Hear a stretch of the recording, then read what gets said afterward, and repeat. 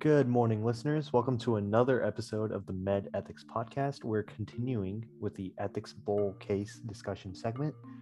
And today we're going to go over de-extinction, which is case number 8 of the 2019 regional case set.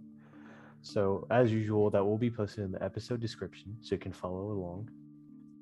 This case is actually pretty short compared to the ones that we usually do.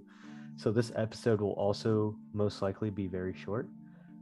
And then next week we will discuss the case itself, like the response to the case. So the reason I split it up into 2 weeks is because I want to give you guys time to, after looking over the case, I want to give you guys time so you can form your own response, and then we can compare and see comparison and contrast of ideas and arguments. So that's why I have the week in between for these cases. But if you'd like me to do it in like one longer case every week, one longer episode where I do an entire case per week, I can do that as well if you would like. So if any questions at all, please just message me on Spotify and I'm happy to respond. So let's go ahead and get started with the case. Like I said, it is very short. It's barely half the page, so we probably won't be here for long today. But yeah. So number 8, de-extinction. De-extinction. The possibility of reviving extinct species is often explored in science fiction, perhaps most famously in Jurassic Park. Although there is still a long way to go before humans can bring back dinosaurs, scientists have had a considerable amount of success bringing back more recently extinct species.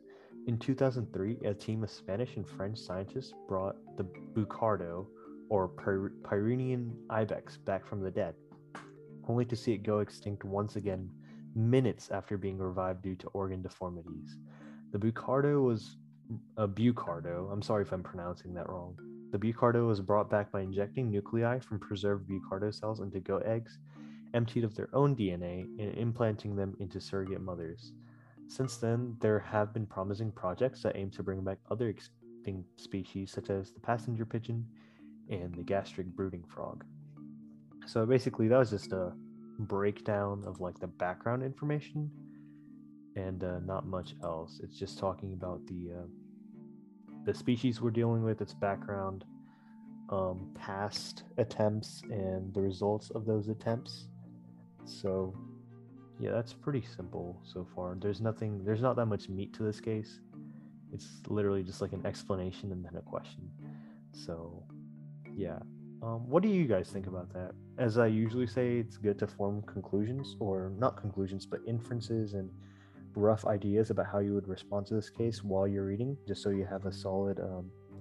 Usually, your gut instinct is what you believe in the most, so it's easier to argue for those ethically and morally.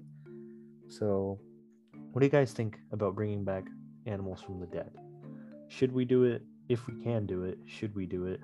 Um, Once again, this is that principle of anthropocentrism, where humans are at the top of the social, not social, but the at the pyramid, and it's like humans trying to play God almost. And for I can see a lot of people against it, but I can also see a lot of people for it, because a lot of times the reason these species go extinct in the first place is because of humans through habitat destruction, pollution, overhunting, poaching, all kinds of things like that. So, what do you guys think? Just take a second to process it and form an inference.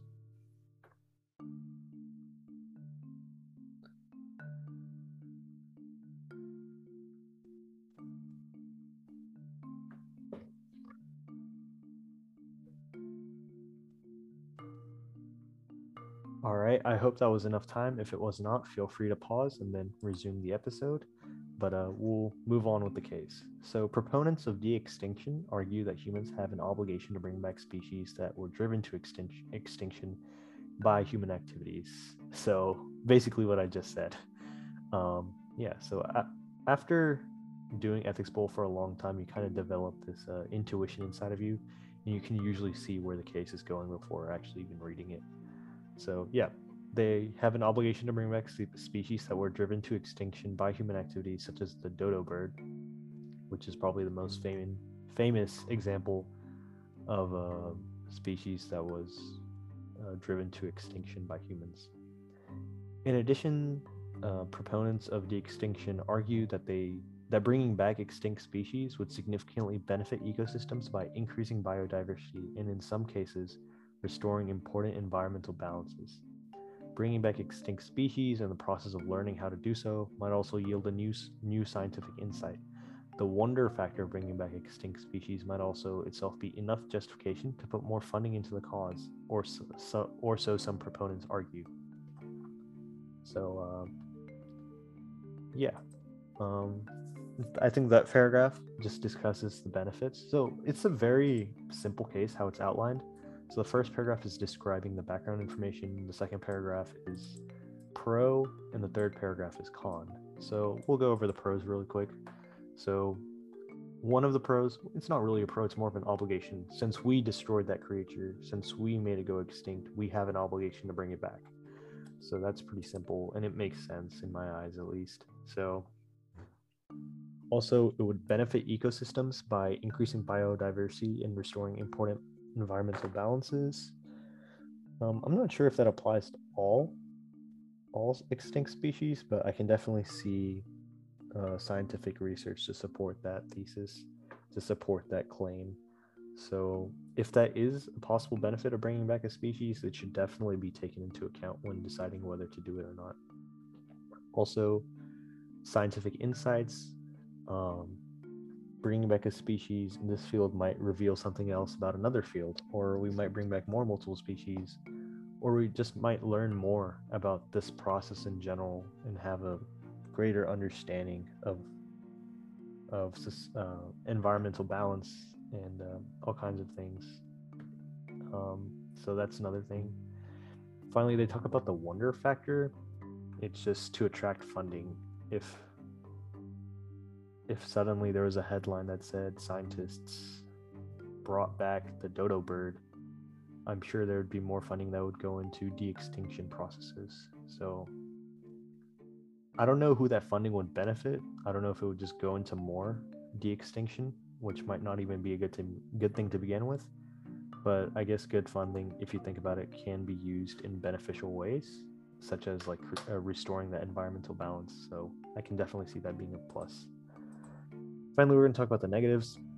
So opponents of de-extinction point out that de-extinction will draw away resources and attention from other scientific efforts to preserve biodiversity. Why devote money and scientific effort to bring back lost species when there are so many endangered species on the brink of extinction? Additionally, some critics point out that if brought back, previously extinct species could pose unknown threats to the livelihood of existing habits and species.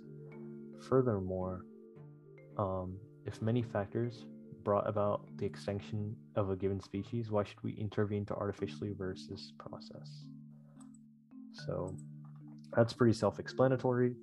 So why are we trying to bring things back when there's things that are going extinct right now? We should focus on efforts on saving those things rather than getting filled with some science fiction fantasy and trying to reverse engineer nature, basically.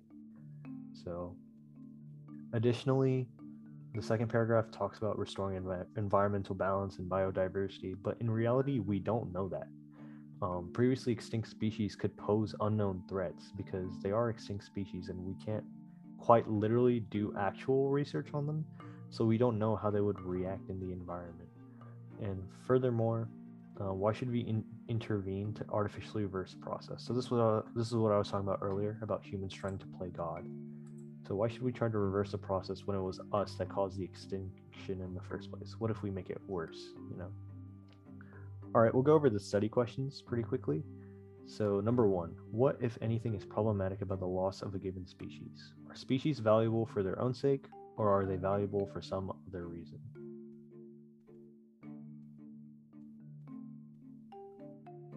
Study question number 2, should humans prioritize species on the brink of extinction over species that are already extinct if de-extinction is undertaken?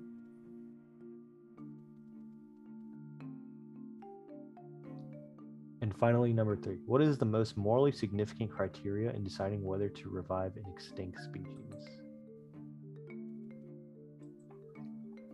All right. please make sure to think about those study questions and answer them on paper if you can, because always having something concrete makes it easier to understand. Excuse me. Yeah, so thank you so much for joining me for this case. I think this is definitely a unique one. Ethics Bowl doesn't usually do a lot like these, so I'm glad I had the chance to discuss it with you guys.